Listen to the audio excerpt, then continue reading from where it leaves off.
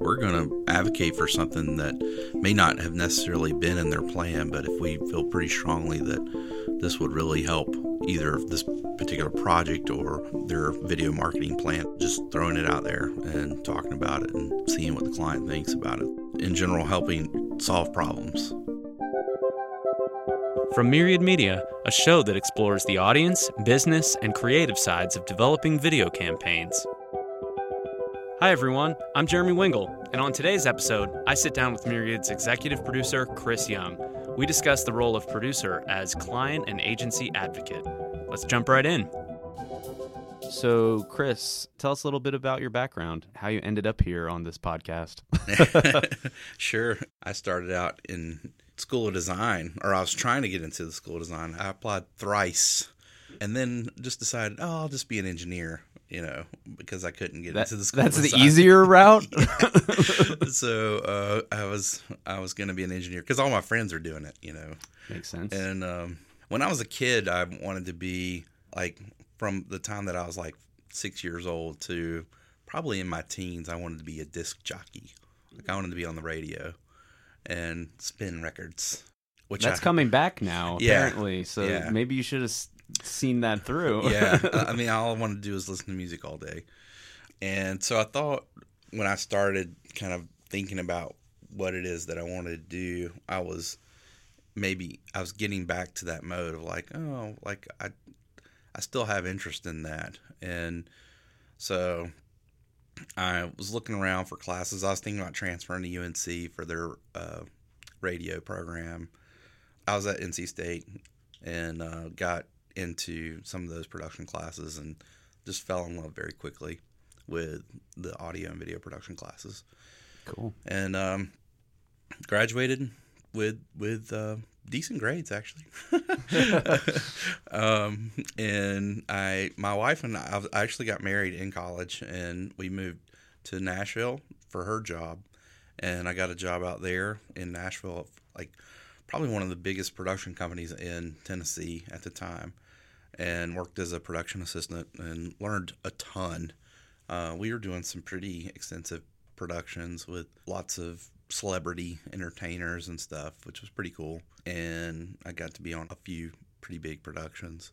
Cool. And what type of work was that? It was commercial work mostly. We did advertising spots and some higher end industrials. Awesome. It was a variety. It was similar to the work that we do here now at Myriad. But and this company kind of really blossomed in the early 90s before I started working there as country music videos were really taking off. So this was in the days of when Garth Brooks really hit it big and Alan Jackson and all those kind of new country stars. Yeah. And they did all those music videos back then. That's cool. So that's kind of where they got their success, but then they moved into commercial production and stuff too. Cool. So it was a very good experience, and like I said, I learned a ton. The people there were kind of hit and miss, but there was some very talented people there. But we decided to move back to Raleigh just to be closer to family, and I got a job here at Myriad. Oh wow! And I was an intern for about 6 months, and then kind of got a job full time as associate producer, and that meant that I was doing all kinds of stuff. Basically, I was shooting stuff. I was making VHS dubs and DVDs. Also when coming back now. DVDs. Yeah.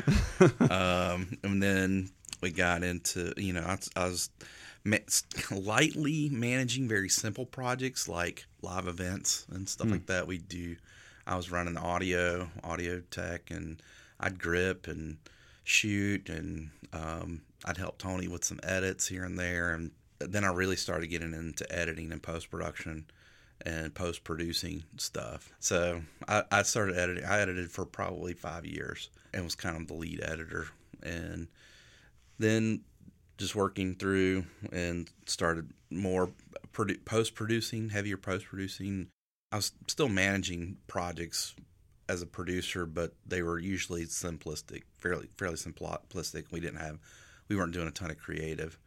And then we got an account with IBM that was pretty significant, and I was basically managing all that work, that was probably in 2010, and that's kind of where that's where our business in general started to really grow up, and we got busier and busier. We started hiring people, so we went from like a 6-person company at that point to 15 or 16 people pretty quickly.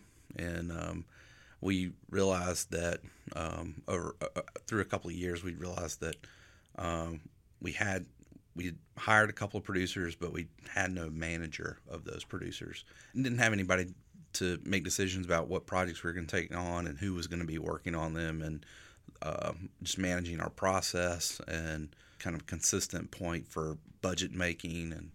And so I pushed it to, this is something that we need. We need someone to kind of oversee manager of all managers. This. Yeah, and so that's when, that was probably about 4 years ago now, and 3 or 4 years ago, and so that's kind of how.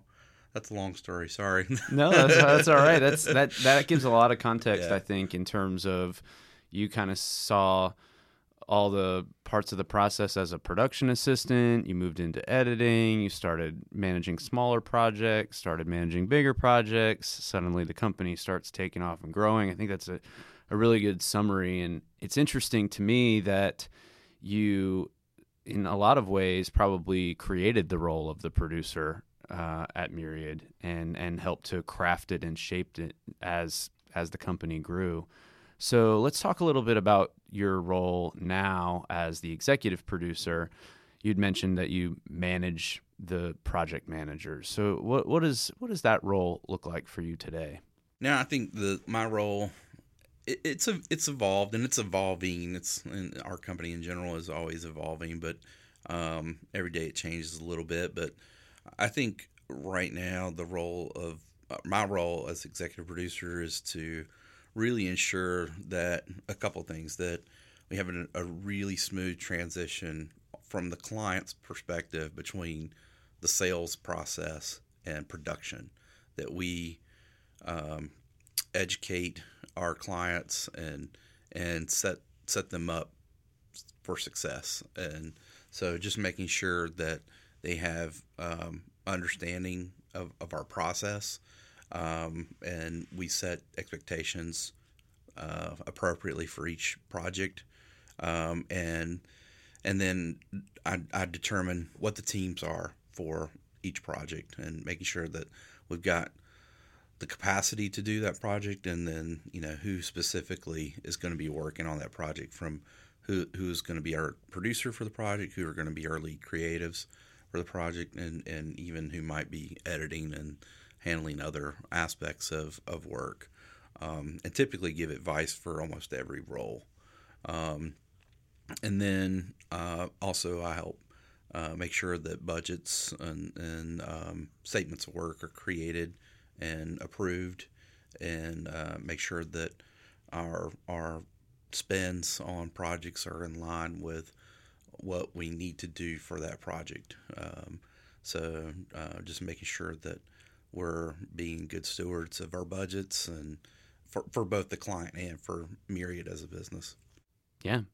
So you get everything kind of transitioned from sales to production, and then is that typically when the producer of the project is brought in, and how does that transition normally occur? How do you kind of get projects kicked off into the production phase? I'm trying to figure out who the best producer is for the project before we win the project. And in most cases, that producer is helping me formulate bid options, and making sure that we have an appropriate schedule for the project.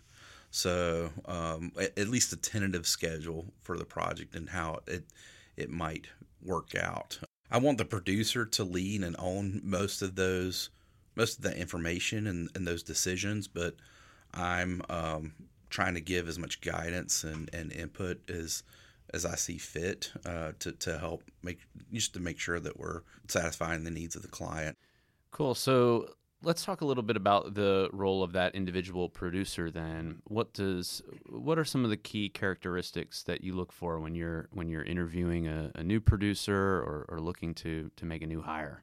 Yeah, I think first and foremost, you have to be organized. You typically need to be a little bit more analytical and logistical in plotting your resources and so forth.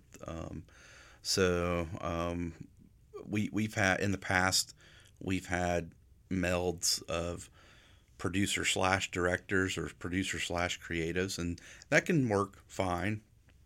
But typically especially as you get into medium and larger size projects, we like to break those roles up so that the producer is handling more of the financial side of the projects, the schedule side of the projects, a lot of the data, the times and dates and so forth. And so just having kind of that analytical mindset really helps. There's a lot of spreadsheets. One thing about the producer at Myriad is you're playing advocate for both sides. You want to make sure that you fully understand what the client's goals are so that you can make sure that the creative team is servicing those goals. But you also want to advocate for the creatives, and the goal, one of the biggest goals of the producer is to eliminate roadblocks, to make sure that the creatives have as much runway, as much flexibility, as much information that they can to do their best work. So you have to kind of play both those roles: advocates for creatives, advocates for the client. So they serve as kind of the liaison between the two sides, so to speak. Not that we want to think about it in that way, but they sort of run interference and remove roadblocks. That's a great phrase. Yeah. Can you give us some examples of ways that a producer might do that? First and foremost is setting the project up expectation-wise from the beginning, making sure that we have a great understanding of what it is that the client needs, what their time frame, their time constraints are, what their budget constraints are, making sure that they understand what it is that we're able to give them under those constraints, and then basically setting the creatives up in the exact same way. What is that we need to do in this time frame, and this is what we need to do. This is what we have to work with in terms of resources. And then just, the schedule is extremely important. Always keeping that updated and making sure that creatives have blocks of time to work consistently and efficiently. So we always talk about changeover penalties, and that's what happens when you only have 1 or 2 hours to work on something, and then you're getting pulled into a meeting or something or some other non-related task, and there's a changeover penalty in between tasks. You literally lose like 15, 20, 30 minutes because of the brain's inability to kind of switch from thought to thought.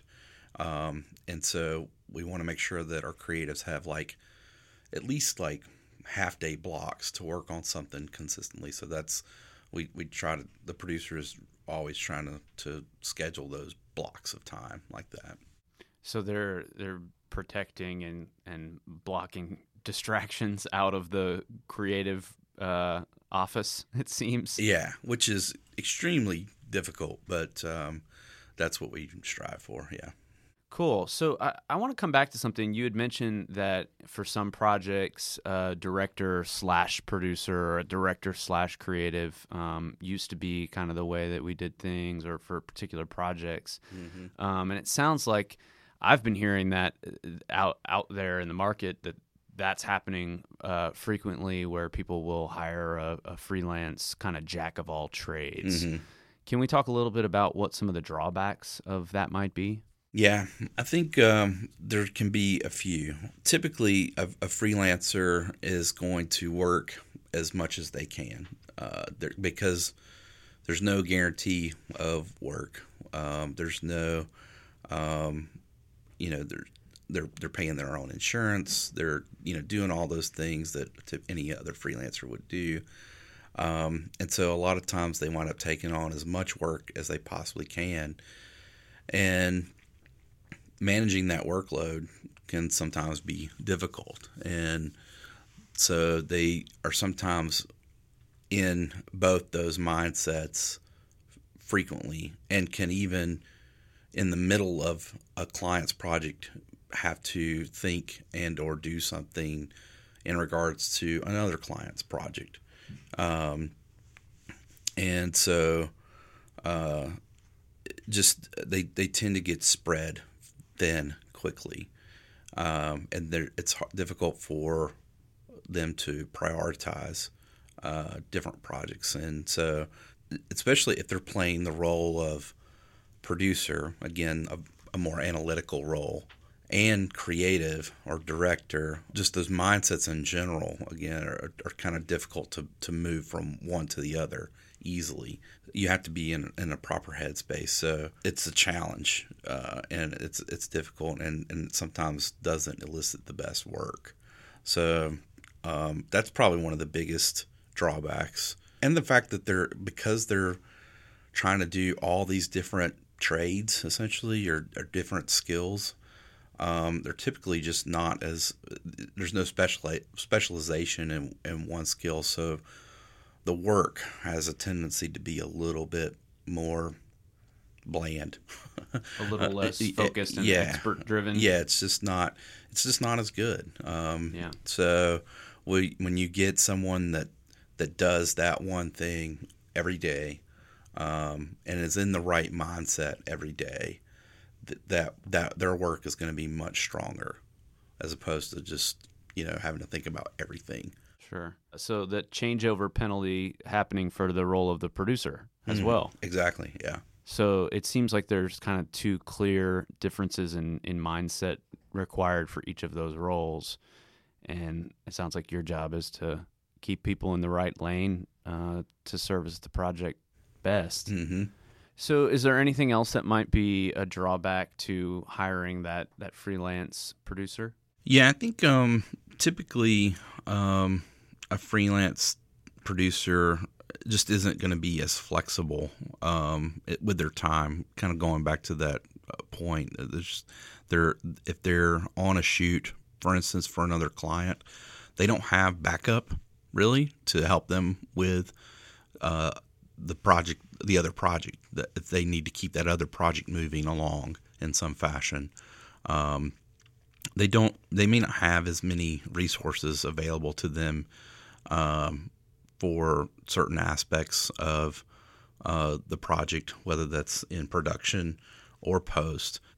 Typically a freelance producer is only going to handle a certain portion. They're going to handle like the production portion. And then instances where corporations are hiring those freelancers, they have to find somebody else to do the editing, whether that's somebody in-house or they have to find another producer to kind of manage it. Or in an agency, it's kind of they're having to pick up any slack there too. So I think just those things about connections is important.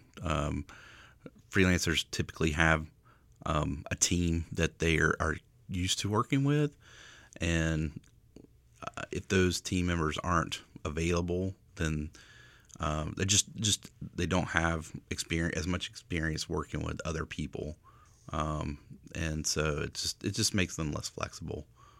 So it sounds like you run the risk of breaking a project up amongst either people who aren't used to working together, or breaking it into several different phases, and you start to lose the consistency. Mm-hmm.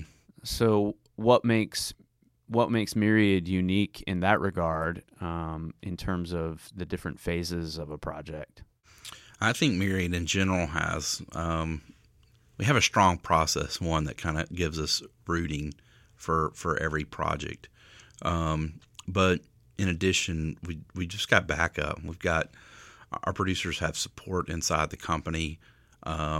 If a date needs to change and that producer doesn't happen to be available, then in many instances we can supplement them on set or something like that with someone else that can handle that shoot day just as well, and make sure that they're up to speed. So our producers just have great backup here. So if a date needs to change, or if that producer has a personal conflict for some reason, the project can continue moving without any real impact because of those support personnel. Either another producer can step in and help fill a void for a little bit, or a production coordinator. I can help out wherever need be. There's a backup there. There's a little bit of a safety net. I think one thing that's also really powerful is our producers really know the community here, and we're looking not only for available talent, which is always, they have to be available to work on the projects, but we're looking for best fits as well, like understanding what DP is going to work well with a certain director that we have, or and what DP is really great for this particular project, even down to other support roles like grips and audio technicians and so forth, and having a myriad of additional options, if people aren't available. So it's not just cobbling together the people who happen to be free that day. It's finding people specifically geared at that project need. Yeah, exactly. And it's not just picking your best buddies too. I mean, that, which is for better or worse, sometimes that can be great when you're working with a team over and over again, and you've got a real good bond. That's great, but sometimes that's not the best for the project. So just making sure that you've got the best team, the best person for each role that needs to be played. Sure. And so at Myriad, the producer is the key kind of point of contact, liaison. I think it's also unique and worth mentioning that for us, offering strategy all the way through distribution, and you would have a producer who would be seeing that project all the way through from beginning to end. That's pretty unique, it sounds like. Yeah, absolutely. That kind of going back to my point of like, when other companies or agencies are hiring a freelance producer, typically that producer is managing only one component or one phase of the project, where our producers are going to walk a client through every phase of the production. So there'll be that consistent voice throughout the project, and make sure that again, expectations are set clearly at every stage and met. It's important that our producers really understand the process and mold it to what the project and the client needs. Cool. Well, to wrap up, I've got one more question for you. So if we had to kind of describe our producer's philosophy or mentality, what would you say is kind of what are the main themes of how we approach work as producers at Myriad? I think we're always looking to improve. I think with every project you learn something. Every project is different, and that's what, I always go back to the process that we have.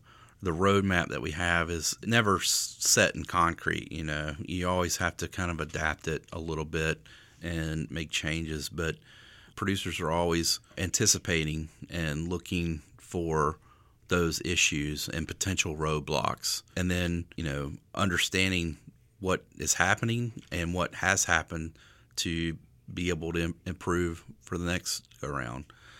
And then also just making sure that we're servicing the client in a way that improves the quality of their work as well, and improves the quality of their marketing effort. So that may mean if a client comes to us with a certain plan, and our producers and our creative team together are looking for ways to service that plan. But also, I mean, if there's something there that's like telling them that it would be really cool if you actually did this, we're going to advocate for something that may not have necessarily been in their plan, but if we feel pretty strongly that this would really help either this particular project or their video marketing plan, just throwing it out there and talking about it and seeing what the client thinks about it. In general, helping solve problems. Instead of we can't because of, it's how can we do this in a way that meets or exceeds the expectation? How can we versus we can't do this? Producers are known to like think about worst case scenario and plan for that or plan around that. And we do that, but it's a tweak in the mindset. Yeah, it sounds like advocate is kind of that's the theme that I keep hearing you come back to, is they're advocating for the client, advocating for the creative team, and always looking to continually improve and evolve the work that we do. Yeah, absolutely. Well, cool. Well, thanks, Chris. This has been fun. It's been a blast. Talk again soon. Thanks so much for listening. If you have any questions or topics you think we should cover, hit us up. Drop us a line on myriadmedia.net or @myriadmedia on all of your favorite social media platforms. We'll be back soon with more ways video can help boost your brand's marketing impact.